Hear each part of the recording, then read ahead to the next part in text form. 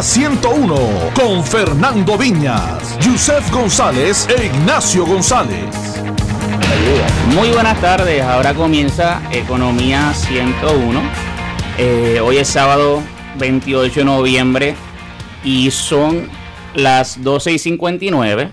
Estamos en el fin de semana de Acción de Gracias, así que les queremos felicitar. Ya comenzó la Navidad oficialmente. Eso es así. Y eso son muy buenas noticias, así que podemos empezar a cantar. Llegó la Navidad. Ya llegó la Navidad a Puerto Rico.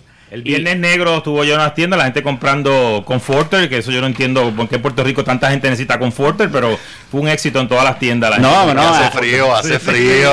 Ayer, por lo que yo vi, ayer los moles estaban completamente llenos, así que ese Viernes Negro fue muy bueno. Y aparte de todo, es bueno reseñar que no hubo un evento violento. Sí, Oye, muy bien. Yo vi en las redes sociales que en Estados Unidos pasaron peleas y demás. En Puerto Rico nos supimos comportar, así que yo creo que eso se nos merece un aplauso a todos. Y es muy importante. Mira, nada, hoy tenemos con nosotros en el programa al presidente de Constellation, el señor Iván Colón, así que le damos la bienvenida. Buenas tardes por la invitación y esperamos que el programa sea de interés para todo el mundo. Eso es así, hoy vamos a estar hablando sobre la industria de la salud, que yo creo que es uno de los temas económicos importantes en Puerto Rico. También quiero saludar a mis dos compañeros que siempre me acompañan aquí, Ignacio González y Fernando Viñas. ¿Cómo se encuentran, caballeros? Excelentemente bien. Buenas tardes, Yusef. ¿Cómo estás? Es Fernando Viñas aquí. Oye, entusiasmado con este tema de la industria de la salud porque es un componente importantísimo de la economía de Puerto Rico. Para que nuestra audiencia tenga un poco de marco, ¿no? Se gastan aproximadamente 11,000 millones de dólares en servicios médicos en Puerto Rico. El total de gastos de los puertorriqueños son 62,300 millones, así que estamos hablando de que es como un 20% del total del consumo de los puertorriqueños y es el más grande. Una quinta parte de nuestra economía. Para que tengan idea, en la vivienda se gastan 10,000 millones y en comida 9,300. Así que gastamos más en salud que en vivienda y en comida. Y es una industria que genera 81,000 empleos, todos bien pagos, excluyendo las aseguradoras, debo decir, de los cuales 31,400 se generan en hospitales, que tienen unas 8,400 camas. Es un 3.7 empleos por cada cama de hospital. Así que probablemente es el sector de la economía que más importancia tiene. Porque sin salud no hay trabajo y sin trabajo no hay producción. Eso es así. Así que buenas tardes a todos. Así comenzamos el programa caliente. Eso es una buena introducción, ¿verdad? Hoy venimos a entender cómo funciona el andamiaje del sistema de la salud en Puerto Rico. Y para eso está aquí y el señor Iván Colón. Te pregunto, Iván, yo creo que ¿cuáles son los componentes principales de la estructura económica de la industria de la salud? Bueno, tenemos que empezar con que, como bien explicaron aquí, es un gasto considerable dentro de la economía y hay unos componentes principales y el primero es lo que hablamos del programa de Mi Salud, donde que la gente lo conocía antes como la reforma y se cambió a Mi Salud hace unos años, y esa básicamente lo componen toda la población que se entiende que es médico indigente, o sea, que viven bajo un nivel de pobreza definido por unos estándares gubernamentales y que esas personas cualifican para participar en el programa de Mi Salud. Ese fue el programa que se hizo bajo el gobernador Pedro Rosselló. Sí, que empezó en el 1993, creo que fue que empezó como un proyecto piloto y que hoy en día pues empezó en una región en particular, en Fajardo, y después de eso pues se regó, esa es la famosa tarjetita de salud. Se programó en el desarrollo del resto de la isla y hoy cubre a todo Puerto Rico. Sí, señor. Okay. Luego de eso están los planes médicos comerciales, que ese lo constituyen los patronos que le pagan un seguro médico, hablando en Arroyo Bichuela, que le pagan un seguro médico a sus empleados, o las personas que individualmente trabajan por su cuenta o ya el patrono no le da ese beneficio y compran un seguro médico. Ese es lo que podemos decir el sector de los planes médicos comerciales. Está el Medicare tradicional, que esas son las personas que cuando se acogen al Seguro Social y pagan la parte B de Medicare, que después vamos a explicar eso un poquito más de detalle, pero tienen la parte A de Medicare, que esa es la parte que todos nosotros, los que trabajamos, pagamos todos los meses como un tax, como es una deducción que nos hacen de la nómina, más que entonces cuando nos acogemos al Seguro Social, pagamos 104,90. Yo siempre le recuerdo eso a la gente, que ese beneficio del Medicare no es gratis. Uno pagó por él durante toda su vida, pagando contribuciones, y luego de eso, cuando se acoge al retiro, paga 104,90 que se lo deducen de cheque del Seguro Social. Eso es muy bueno que lo señales, porque a veces pensamos que los beneficios que nos dan pues son ¿verdad?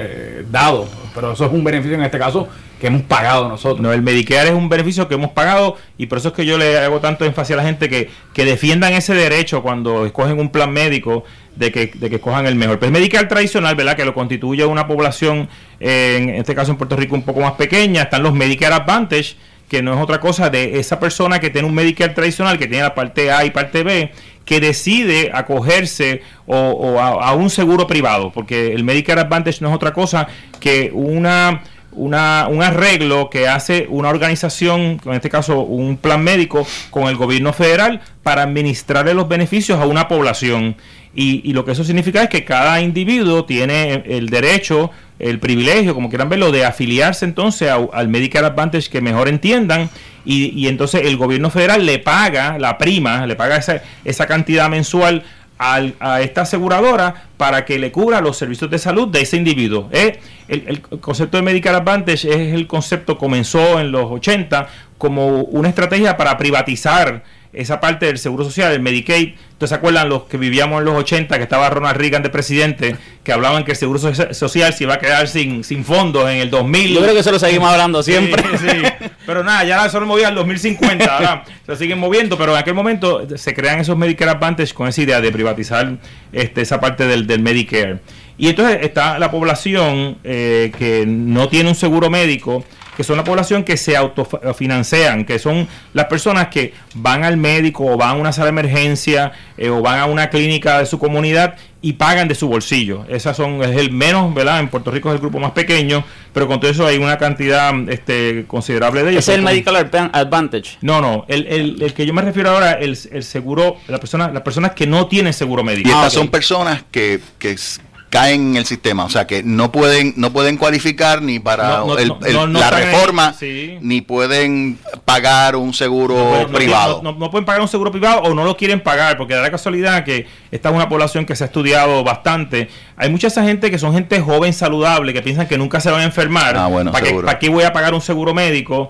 Entonces, pues, bajo la premisa de que tú nada más tienes un seguro médico para cuando te enfermas. Vamos a decir que tienen el síndrome de Superman, que no les va a pasar nada. O sea, que tenemos en la población de los uninsured, ¿verdad? O no asegurados, son esas personas que se decidieron autofinanciar por su cuenta, o la otra categoría que tú mencionas, que es la persona que no cualifica para un beneficio del gobierno, todavía no tiene edad para retirarse, o sea, que no cualifica para el Seguro Social, y tercero, que obviamente tampoco tiene los recursos para pagarse un seguro médico privado, y él prefiere entonces, cuando necesita un médico, se lo paga de su bolsillo. Oye, Iván, ha sido bien amable en traernos unas tablas que por lo menos a mí me explican y me diagraman bien la industria de la salud. Nadie me había presentado una tablita tan concisa y bien pensada, o sea, te da un panorama completo. Entonces, hablando y viendo lo que yo creo que son tres elementos o tres segmentos de la industria de la salud, el privado, el gobierno y el Medicare, me doy cuenta que en el área de Medicare, tú nos pones aquí el 50% del gasto total de los puertorriqueños en salud al año proviene de Medicare. Sí, de 11.900 millones de dólares, el 50% entra de Medicare. No, sí. No te preocupes, sí, que hice el cómputo. Está bien, y le voy a explicar por qué. Eso tiene un racional bien importante. El consumo de servicios de salud se distribuye como si fuera tiene tiene relación con dos épocas de la vida de la gente. ¿Y cuáles son esas dos épocas de la vida de la gente? Los servicios de salud se consumen más en las personas que tienen más de 65 años o más, es cuando empieza a aumentar la frecuencia de consumo de servicios de salud, y la otra población que consume muchos servicios de salud son los menores de 5 años, porque cuando cuando los niños son recién nacidos o tienen menos de 5 años, esa es la época que más van al médico, van al pediatra, se vacunan, sufren episodios que tienen que llevarse a la emergencia, y esa población de 0 a 5 años una de las poblaciones que más consume. Pero en términos numéricos, la que más consume en términos de dinero es la población de 65 años o más, que son las poblaciones, que la gente más envejeciente, que también en esa etapa de su vida, pues para poder mantener un mejor estado de salud, si tienen alguna condición crónica o lo que sea, tienen que ir entonces al médico con más frecuencia, consumen más medicamentos. O sea que son esos dos sectores de la población. Y en el caso cuando tú me preguntas por qué está distribuido 50% del gasto, pues porque ahí que está donde está la gente que más gasta, o sea, básicamente. Que están en los extremos, los gastos y la utilización están en los extremos de recién nacido a 5 años, y luego de eso, de los 65 años hasta la expectativa de vida, que en el caso de Puerto Rico es 74 años, pues en ese renglón, en ese grupo, es donde más se consume en servicios de salud, donde más se gasta en servicios de salud. Y en términos de esta población que recibe servicios de Medicare, el pago viene directamente del gobierno federal. Tú mencionaste hace un rato atrás que durante la vida productiva de las personas, pues van pagando una cantidad de dinero a través del tiempo, y entonces, claro, una vez llegan a esa edad, que no sé qué edad sea, 62 y medio, 65, de que usted quiera hacer, sí. Que ya empiezan a retirarse, entonces se acogen a esos servicios medicales. Entonces, el gobierno federal paga directamente ese gasto. Sí, lo paga de dos formas. Vamos a hacer, la primera forma es, como dije, el Medicare tradicional. Esas son las personas que tienen Medicare parte A, que es la parte, como dije, que pagas tú en tu contribución, en tu nómina, todo, las quincenas o mensual, como sea tu nómina, y que entonces pagas la parte B de Medicare, y cuando tú vas a un hospital, tú vas a un médico, ese médico somete una factura al Medicare, y Medicare le paga a ese proveedor de servicios de salud directamente. Esa es la forma que en Puerto Rico hay unas 60,000, 70,000 personas que tienen el seguro de Medicare tradicional. Entonces están el otro sector poblacional, que son como unos 570,000 personas que tienen un Medicare Advantage, que esos son la población que también son Medicare, son personas acogidas al Seguro Social, o también, importante, se me voy a comentar ahorita, que son personas incapacitadas, porque acuérdense, el Seguro Social, tú te puedes acoger por edad o por incapacidad. Y en el caso de Puerto Rico es bien interesante, hay un dato que en Puerto Rico se distinguen muchas cosas, ¿verdad? Y esta lamentablemente es una que nos distinguimos, es que en Puerto Rico 1 de cada 4 pacientes Medicare es incapacitado. O sea que el 25% de la población Medicare en Puerto Rico está incapacitada. Son personas incapacitadas, menores de 65 años, que tuvieron un incidente en su trabajo o están incapacitados por alguna razón, que cualifican entonces para el Seguro Social y cualifican entonces por esa razón al Medicare. Iván, eso no es un número muy alto, 25%. Es un número alto. Para que tengan también otro dato interesante, de todos los municipios o counties de toda la nación americana, el municipio número 1 de toda la nación americana se llama Caguas, Puerto Rico. O sea que tú me estás diciendo que de toda la nación americana we do it better. Sí, we do it better. Caguas es el municipio. Pero, la pregunta que me hago entonces es, y lo intuyo de la risa, ¿no? De tu risa, ¿piensas que hay abuso en ese segmento? Bueno, yo no puedo llegar a esa conclusión, pero podemos ver, ¿verdad?, en los últimos años cómo el gobierno federal ha puesto mucho énfasis en la cuestión de quiénes son elegibles al seguro de Medicare o al seguro social por propósitos de incapacidad, y vemos como el gobierno federal, en este caso a través del FBI, en los últimos años ha hecho varias redadas. En los últimos días, ¿no? Sí, no sé. Eso quería traer a colación. Lamentablemente pues han causado médicos, han acusado médicos, han encausado a personas por fraude, por someter documentación falsa. O sea, la realidad es que, o sea, yo no puedo, sería irresponsable de mi parte, decir que estrictamente que tenemos más incapacidad porque hay más personas que han mentido al Seguro Social, no. Pero en Puerto Rico sí hay una vamos a decir, una incidencia altísima de personas que sufren incapacidad. Bueno, en las pasadas semanas, y ustedes me corregirán, hubo unas intervenciones de la FBI, unos allanamientos en unas oficinas regionales que tenían que ver con el Medicare, Medicaid. Sí, en este caso el gobierno federal no ha expresado, el FBI ni la Fiscalía Federal ha expresado qué es lo que están investigando, pero sí han ocurrido las intervenciones en esa línea. Pero sí.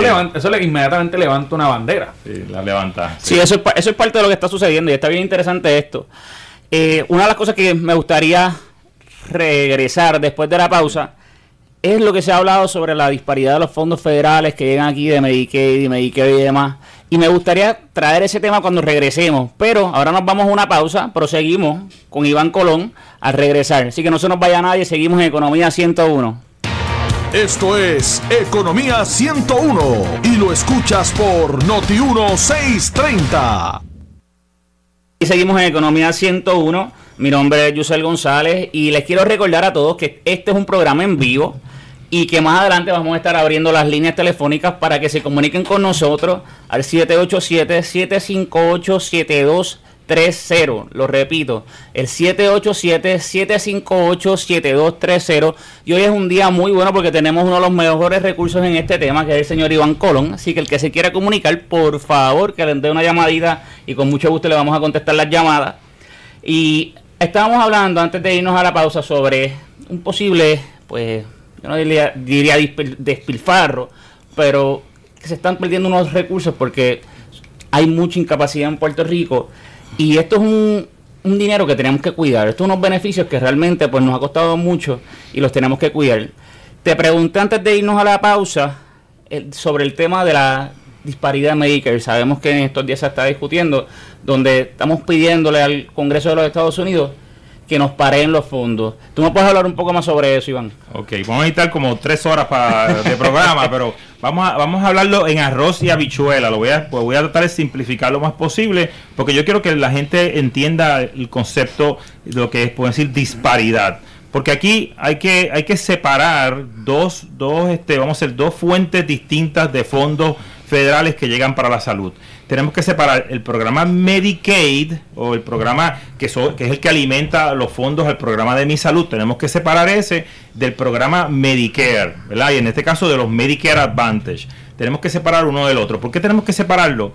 Porque en el caso de Medicare, específicamente, que son fondos que vienen del Seguro Social, como expliqué, eso es una aportación que hacemos todos los que trabajamos, que contribuimos mensualmente a nosotros financiarnos nuestro seguro de salud cuando tengamos esa edad de 65 años o estemos incapacitados, más que adicional a eso, nosotros mensualmente vamos a pagar una prima de $104.90.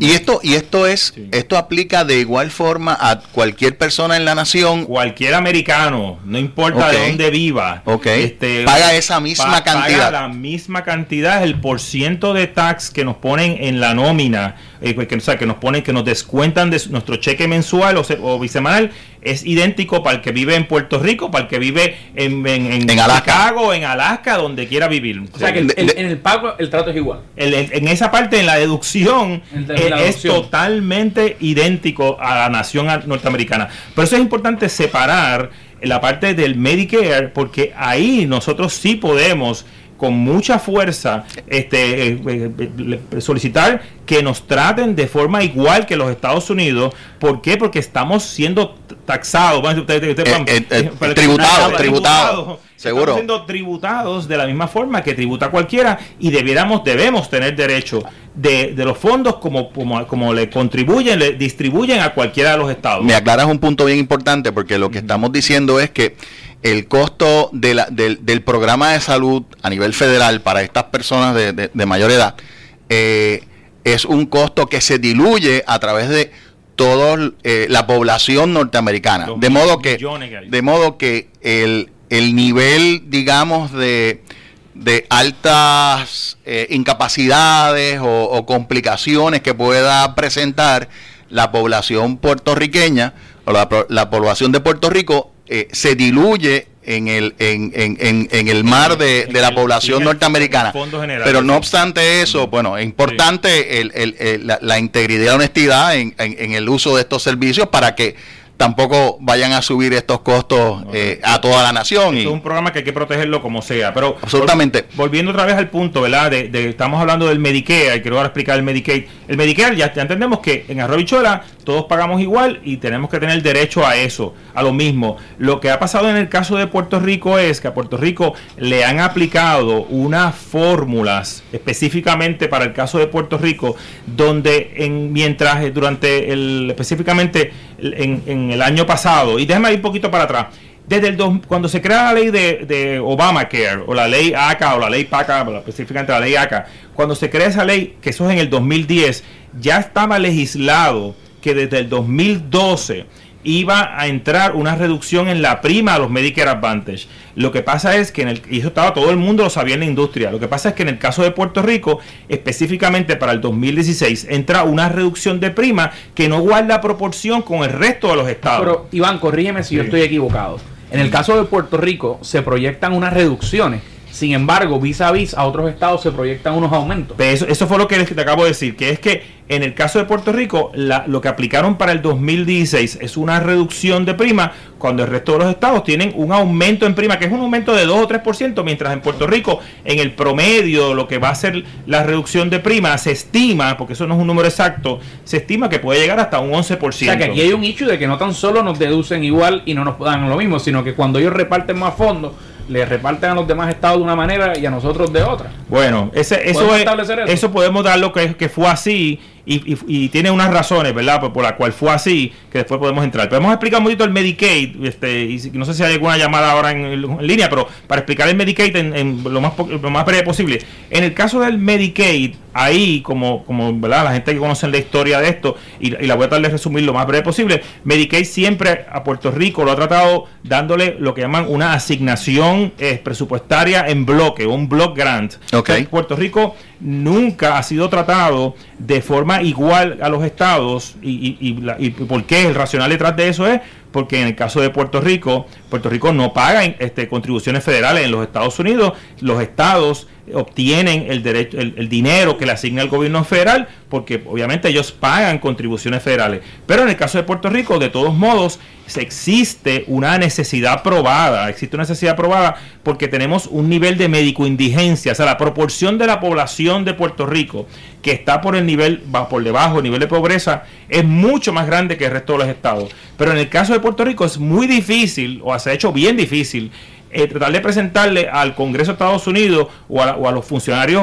¿verdad? Gubernamentales que controlan estos fondos, que a Puerto Rico se le dé un trato igual, ¿verdad? Estoy hablando de la desigualdad, se le da un trato igual cuando la pregunta para acá, que viene de allá para acá, es decir, bueno, pero ustedes pagan contribuciones federales, y pues tenemos que decirles que no la pagamos. O sea que hasta cierto punto, con relación a los fondos Medicaid, estamos a la merced, a la disposición de lo que un congresista, un comité del Congreso o lo que la administración de turno decida que le debe dar a Puerto Rico. Que en Puerto Rico, volvemos al mismo, hay un nivel de médico-indigencia que lo amerita, que en Puerto Rico hay unas condiciones de salud, hay una morbilidad posiblemente más severa que lo que tiene el resto de los estados, y que el pueblo de Puerto Rico debiera de tener acceso a esos fondos. Pues sí, podemos decir que en términos filosóficos, en términos ideales, debería ser así. Que perdemos fuerza cuando vamos al Congreso, cuando vamos a las agencias gubernamentales a pedir paridad. Perdemos fuerza porque cuando nos hacen la pregunta, ¿pero pagan contribuciones federales? Y tenemos que decir que no, pues ahí perdemos la fuerza. O sea que sería incorrecto, sería errático decir que es justo ir a pedir fondos de Medicaid a Estados Unidos o al Congreso porque no estamos pagando contribuciones federales. Yo no puedo definirlo como un elemento de justicia, ¿verdad? Yo no puedo hacer eso, sería un poquito irresponsable de mi parte.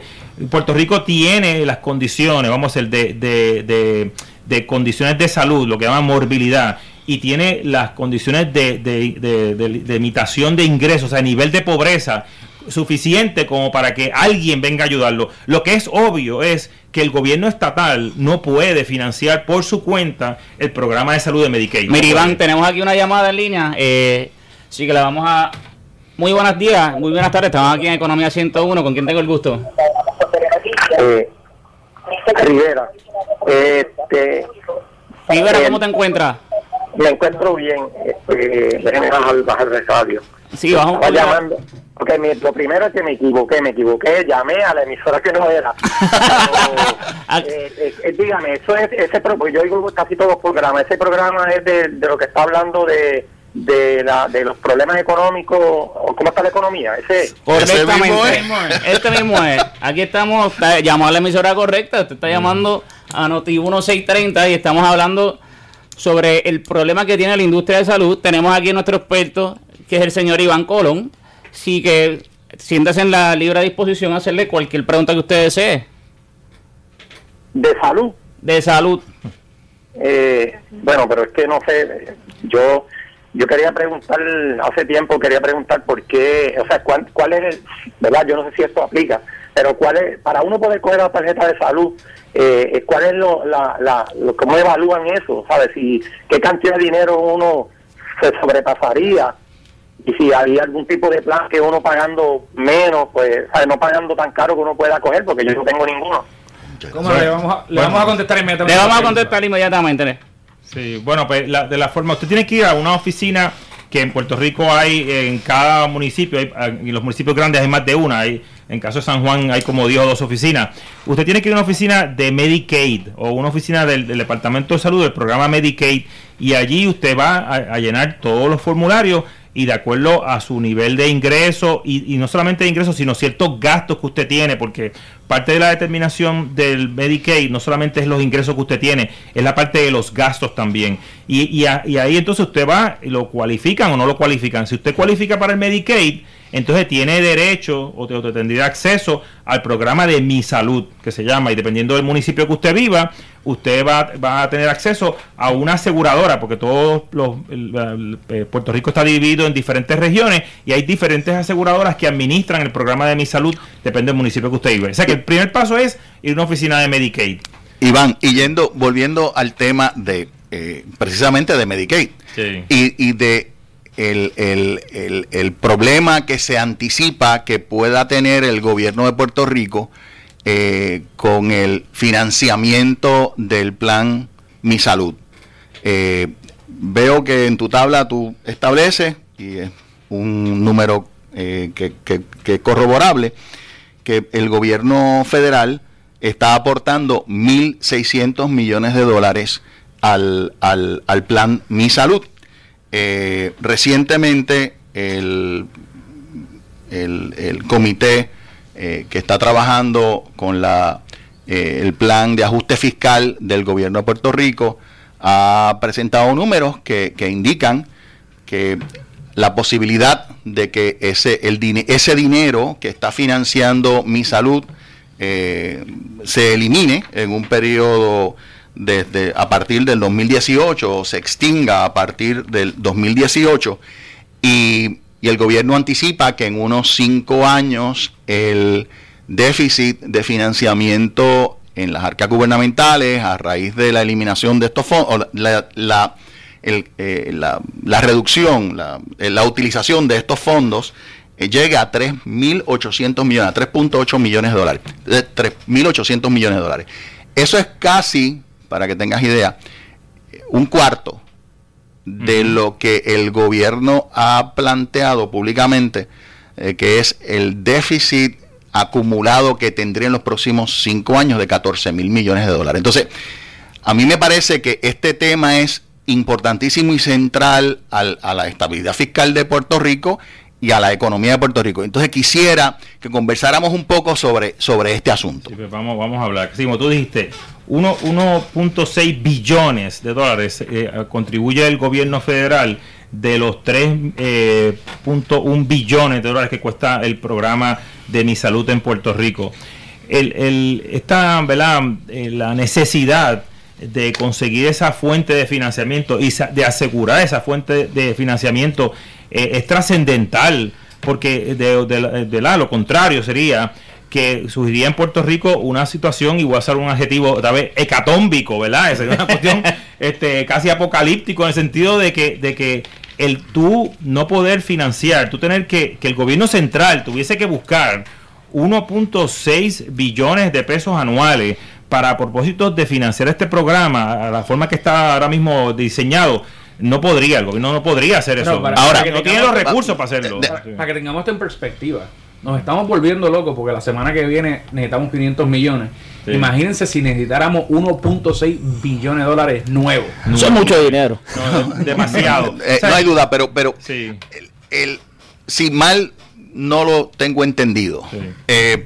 A raíz de la aprobación de la reforma de salud del presidente Obama, a Puerto Rico se le asignaron 6.000 millones y tanto, sí. No sé si son 6.200 millones de dólares a 5 años. Sí. Entonces, obviamente, esos dineros pues se han ido utilizando a través del tiempo y bueno, el gobierno anticipa, como dije anteriormente, que aproximadamente en 2-3 años ese dinero se acabaría y entonces comenzaría a haber un déficit. Entonces, aquí hay dos preguntas que son importantes. La primera es, ¿por qué fue que al principio se le asignaron los 6.200 millones de dólares a Puerto Rico? Sí. Bueno, pues eso, como bien dijo, viene de la ley ACA, cuando se crea lo que llaman Obamacare. En aquel momento todo el mundo estaba clamando en Puerto Rico que Puerto Rico necesitaba una palanca, un apalancamiento del financiamiento del programa Medicaid.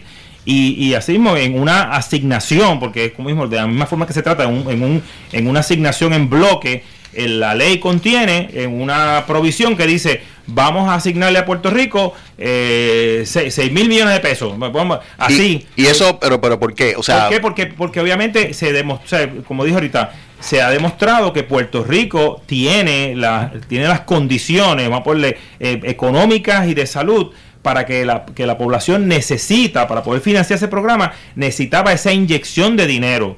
Lo que pasa es que la ley de Obamacare tiene esa provisión, era por 5 años, no en ningún momento no era a perpetuidad. O sea, se definió de que iba a ser por unos 5 años. De verdad que no sé. ¿Y cómo se anticipaba que, o sea, cómo se trató esto en otros estados?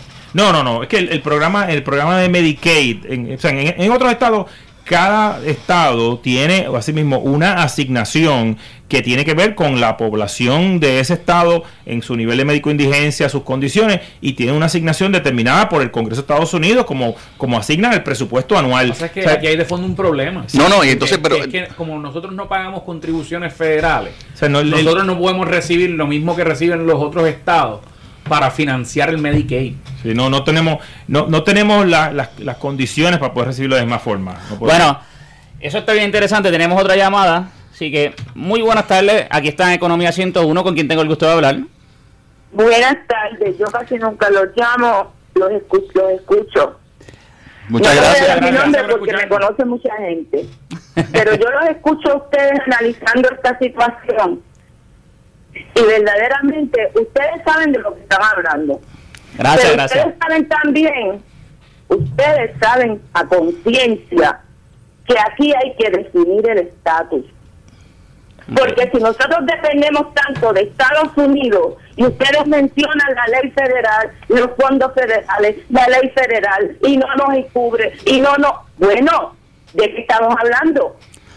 Eso es así. Estados Unidos está obligado con nosotros, pero nosotros no queremos estar obligados con ellos. Porque si usted quiere tener todos esos derechos en el análisis breve que yo he hecho, en base a mi ignorancia, porque yo soy un granito de arena en el desierto, pero estoy bien pendiente de lo que está pasando en mi patria, porque yo no soy independentista, soy estadista, pero amo más mi patria que muchos patriotas de cartón que hay en este país. Eso es así. Que tienen a este país destruido por esas novelerías de bananerías y independencia, cuando aquí nosotros somos ciudadanos americanos. Sin duda somos ciudadanos americanos y por eso, gracias por su llamada, sin duda somos ciudadanos americanos. Mi punto. Sí, claro. Y se le agradecemos, pero tenemos otra gente en línea, así que un placer. Que aclaren la mente de la gente, porque pidiendo y no dando lo que tenemos que aportar nosotros como ciudadanos, no hacemos nada. Estoy de acuerdo, que tenga muy buenas tardes. Sin duda somos ciudadanos norteamericanos y el tema precisamente como lo estamos considerando, lo estamos tratando de explorar, va en línea con un elemento de igualdad con otros ciudadanos. Muy buena, aquí tengo otra llamada en línea. Muy buenas tardes, gracias por llamar a Economía 101. ¿Con quién tengo el gusto? Aló, con García de Gatillo. García, ¿cómo se encuentra? Todo bien. Oiga, dígame. Tremendo tema que ustedes están discutiendo con nosotros de la tercera edad, que vamos ya para la cuarta edad, ¿verdad? Tenemos que preocuparnos por la crisis que está pasando el Medicaid en Puerto Rico, el sistema de salud. Eso es así. ¿Por qué no le sale más barato al presidente Obama a hacer un plan universal en Puerto Rico, cosa que las avantes estas como Triple S y TM, que son las que están cogiendo el presupuesto, estas dos, y un plan universal se le asigna un chip a cada persona, y eso lo paga el gobierno, y el gobierno que le den una cantidad justa para pagar esto, ¿cómo se llama? Estos procesos. Gracias, espero escucharlo. ¿Cómo no? Muchas gracias por su llamada. Aquí reacciona Iván. Sí, Iván. Si no reacciona, exploto. Mire, con relación el caballero trae el tema del plan universal y hay que, con lo que el concepto de plan universal, esto es un elemento bien delicado donde uno tiene que primero que nada basarse en la definición correcta. En el concepto de que el caballero plantea, no es que no sea posible en Puerto Rico establecer un plan universal de salud. Lo que pasa es que tenemos que volver a lo mismo, bajo qué jurisdicción tendríamos nosotros para hacerlo, porque vamos a la base específicamente de los fondos Medicare y los fondos Medicaid. O sea, los fondos Medicare vienen, como expliqué, en las contribuciones que pagamos y vienen en unas asignaciones, bueno, vienen ya entonces en el pago del beneficio del beneficiario Medicare, va a la redundancia, ya sea que se coja un Medicare Advantage o está en Medicare tradicional, para poder, como usted está sugiriendo, que cojamos todos esos fondos que recibiríamos, que hoy en día el gobierno federal paga a las Advantage o paga a los proveedores y lo aportemos a un pote para crear un seguro de salud universal. Mire, eso requeriría tener que ir al Congreso de Estados Unidos, volvemos a pedirle autorización a que esos fondos se usen de esta forma. La probabilidad de eso yo la veo ínfima, de verdad, porque estamos hablando de un programa que existe hace sobre 60 años y que es muy difícil que podamos nosotros pretender cambiar eso ahora. Que hay, mire, todavía existen mecanismos de que podamos diseñar un sistema de salud que sea más costo efectivo y como bien usted dijo al principio, proteja esos beneficios que se necesitan para la tercera edad. Claro que hay espacio para eso, pero para eso tenemos que sentarnos todas las partes del sistema. Tenemos que sentarnos los aseguradoras, tenemos que sentarnos el gobierno, tenemos que sentarnos los proveedores, todo el mundo en una mesa, como dice, con lápiz en la mano. Tiene que haber un consenso de país, para poder diseñar un plan de salud universal. Pero digo, eso podemos dedicar un programa de radio y traer gente que sabe mucho más que yo de esto para poderlo discutir ¿verdad? A saciedad. Pero digo, lo más importante es que con lo que tenemos ahora mismo, con los recursos que tenemos, bajo los programas que tenemos que protegerlos para que todo el mundo tenga acceso a los servicios de salud que necesitan. Iván, volviendo al tema del financiamiento del plan Mi Salud, 1.600 millones de dólares, la posibilidad de lo que se ha llamado como un abismo, un hueco, un gap en esa financiación. Me comentas que el gobierno, el Congreso ha ido asignó este nivel de fondos para financiar durante un periodo interino un programa de servicio de salud a las personas de bajo ingreso, y que eso está resuelto en los Estados Unidos, pero aquí en Puerto Rico no está resuelto. Y bueno, hemos escuchado opiniones de por qué eso es así. Y entonces, aquí la pregunta es, realmente, la probabilidad de que ese abismo se concrete, que el gobierno federal diga, pues mira, sabes que no te voy a dar ni un centavo para financiar el programa de salud a los ciudadanos norteamericanos que viven en Puerto Rico. ¿Crees que eso es real? No, ¿Que eso tiene una probabilidad real? La realidad es que, de verdad, pues vamos a hablar en verdad de lo que es el récord de lo que ha hecho el gobierno federal siempre con estos programas. O sea, yo veo bien improbable, o sea, que el gobierno federal vaya a permitir que Puerto Rico se vaya por ese abismo. Entonces alguien está tratando de crear una crisis, bueno, lo que pasa es que está tratando de... crisis, lo que pasa es de fatalidad. que hay que traer a atención, aunque lo que yo de verdad veo bien difícil es que podamos lograr una paridad de fondos. En el caso de Medicaid, yo lo veo bien improbable, porque por lo que le dije, por las premisas de que no nos podemos sentir que nos traten igual cuando nosotros no aportamos de la misma forma.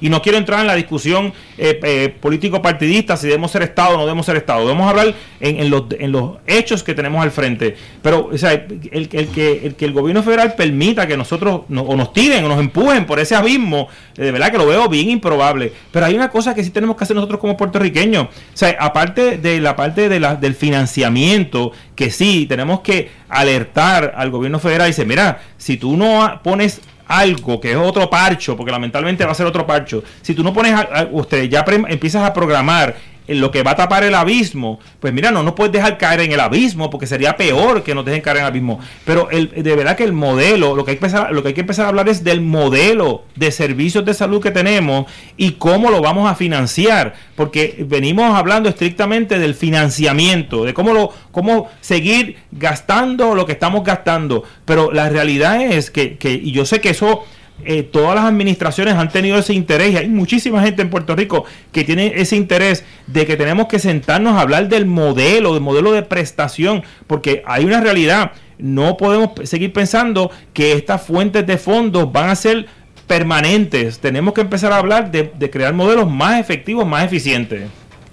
Bueno, vamos a contestar a esta última llamada y nos vamos a la pausa. Muy buenas tardes, gracias por llamar a Economía 101. ¿Con quién tengo el gusto? Hola, soy yo, Miriam Reyes. Yo no sé lo que pasa y de dónde se sacan que el gobierno federal no nos abona al seguro social. Nosotros pagamos el seguro social desde que éramos estudiantes. Claro. Porque yo estudié aquí y estudié afuera. Me sacaban unas cantidades para el seguro social, las cuales, por una cuestión de mi vida, enfermé, y ahora a mí me pasan el seguro social como se lo pasan a cualquier persona que vive en los Estados Unidos y con los mismos derechos, el Medicaid y el Medicare. Esa pregunta... Sí, todo eso es igual. Eso es bien importante. Eso es bien importante. Yo vivo en Puerto Rico y yo creía que era verdad que aquí no nos ayudaban a las personas del seguro social. No a los incapacitados. Esa preocupación que usted trae es bien importante y se la vamos a contestar. Quédese pendiente porque se la vamos a contestar después de la pausa. Le orientamos también a todas las personas que se queden en línea, porque vamos a abrir una pausa comercial y cuando al regreso de la pausa vamos a seguir con las líneas abiertas para que nos puedan hacer estas preguntas. Seguimos con Economía 101. Esto es Economía 101 y lo escuchas por Noti1 630. Buenas tardes, aquí regresamos a Economía 101 por Noti1 630 y tengo una llamada en línea, así que adelante. Muy buenas tardes, gracias por llamar a nuestro programa. ¿Cómo se encuentra? Bien. ¿Con quién tengo el gusto de hablar? Con Tirel de Tampa, Florida. De Tampa, Florida. Gracias por escucharnos allá desde Florida. Díganos su pregunta. Pues mire, más que pregunta fue que cuando hubo las vistas sobre el Medicare, que la transmitieron, yo escucho a Noti1 todo el tiempo, que la transmitieron por Noti1. No sé si fue Pierluisi o García Padilla el que hizo lo que le metieron en la cabeza a los profesores, que nosotros pagamos el mismo Medicare que los americanos, que por qué no dan menos. Y uno de los senadores sería, le explicó al que hizo la pregunta, le dijo, mire, con las primas que se cobran de Medicare, no se cubre ni la mitad de lo que se gasta en Medicare. Medicare usa las primas más mucho dinero que ponen los estados que pagan income tax. Por eso es que cuando se hacen todos los años las estadísticas o la repartición, pues a ustedes este año les tocó una rebaja. ¿Y sabes quién ha explicado eso bien claro? 3 o 4 veces yo lo he oído. ¿Quién? Serrano, Juan, el congresista. Serrano. Me parece sumamente interesante y tengo aquí a Iván Colón que le va a contestar la llamada, así que gracias por su llamada. Déjame amarrar, Josela, a ese comentario, la siguiente pregunta que le tengo a Iván. Iván, ahorita empezamos a tocar el tema de las reducciones para el 2016, pero hay se presenta la idea de una reducción en prima para el 2016, y quiero adaptarlo a lo que les comento porque le hablo de las primas del Medicare. ¿Cómo va a afectar las reducciones en primas del Medicare Advantage en Puerto Rico? Sí, pues, primero la pregunta o comentario del caballero de Tampa. O sea, la contestación que le dio el senador que fuera, ¿verdad? Obviamente, es como dice el americano, self-serving, porque es decir, pues sí, ustedes pagan contribuciones como pagan los estados en términos del Medicare, pero el Medicare lo alimentan otros fondos. Pero de todos modos, y respectivo de eso, hay una contribución que hacen los puertorriqueños igual que hacen cualquier miembro de la nación americana, cualquier otro residente de la nación americana, y debiera de tener el mismo derecho a los beneficios que reciben. Volviendo otra vez, entonces, volviendo al punto del 11%, que es la reducción de prima estimada. Primero que nada, quiero que sepan que el 11% es un estimado que existe por 2 componentes principales. En Puerto Rico, cada municipio, los 78 municipios, tienen una prima distinta de Medicare. Es una prima única por municipio. O sea que hay 78 primas distintas de Medicare Advantage en Puerto Rico. Más hay un componente que son los diagnósticos que tienen las personas que viven en ese municipio y que pertenecen a un Advantage. La combinación de esas cosas, de la prima base por municipio, más unos cambios en la fórmula que va a existir para reconocer esos diagnósticos, que no es otra cosa que la complejidad, las enfermedades que tiene esa persona, eso es lo que va a definirse como la reducción del 11%. Pero entonces, ¿cómo va a afectar eso? Pues mire, lo está afectando en los beneficios del 2016. Estamos viendo que los ofrecimientos de algunas compañías de Medicare Advantage, y hay algunas de ellas que lo han hecho público, que han específicamente han dicho, mira, hemos tenido que reducir el tamaño de las redes, hemos tenido que despedir médicos de las redes, que reducir el número de laboratorios. Ese es unos elementos para controlar ese costo y que afecta el acceso a los servicios a los beneficiarios. También está el hecho de que han tenido que poner copagos o deducibles más altos en medicamentos, en servicios. Eso, ¿por qué hacen eso? Porque ese es pasarle esa reducción de costos, se la están pasando al consumidor, al beneficiario. Iván, o sea, que esos son ejemplos de cómo las aseguradoras de Medicare Advantage, algunas de ellas básicamente van a terminar afectando al beneficiario de Medicare, limitando su acceso, reduciendo sus beneficios. Aclárame esta confusión que yo tengo, porque yo he escuchado personas plantear que las reducciones que se van a hacer al Medicare Advantage realmente no necesariamente tendrían que afectar a los asegurados, que más bien quien se afectarían son las aseguradoras, y que las aseguradoras están pasándole el golpe al asegurado. ¿Eso es cierto? Bueno, pues que vivimos en una sociedad capitalista, ¿verdad? ¿No? Tenemos que reconocer que cada compañía tiene el total derecho, ¿verdad?, de hacerlo. Que hay unas que lo han hecho y otras que no, ¿verdad? No voy a entrar en esa discusión, pero es parte de la política de negocios de una compañía, si así mismo, como tú dices, si le va a pasar ese costo al beneficiario o no. Es lo que tenemos que trabajar.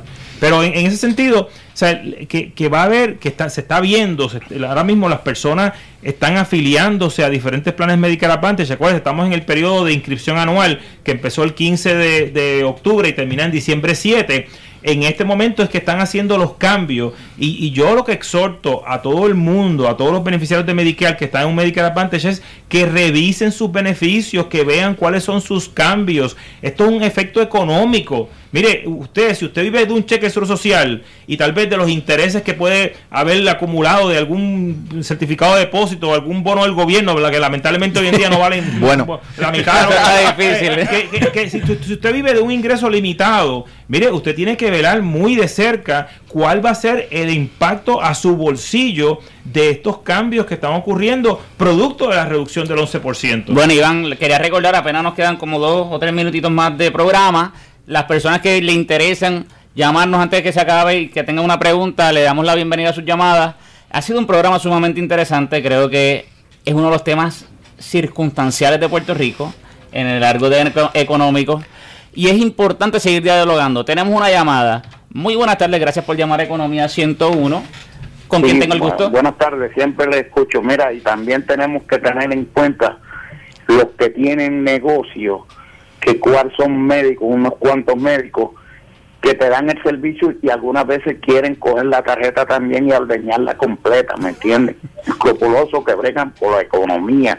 Y entonces eso es lo que trae, como dice el amigo, la financiera, pues obviamente eso es un negocio que ellos tienen que ganar. Y mientras más acá le saquen, la saquen, es el resultado del beneficiario, el error por el pillaje de este tipo de inescrupulosos. Eso es así, me parece muy interesante su llamada, muchas gracias por la misma. Aquí tenemos una próxima llamada. Muy buenas tardes, gracias por llamar a Economía 101. ¿Con quién tengo? Sí, buenas tardes. Hablaron de una mesa redonda ahorita para un plan de salud universal. ¿De qué plan de salud universal podemos hacer si no vamos a Colombia, que lo tiene?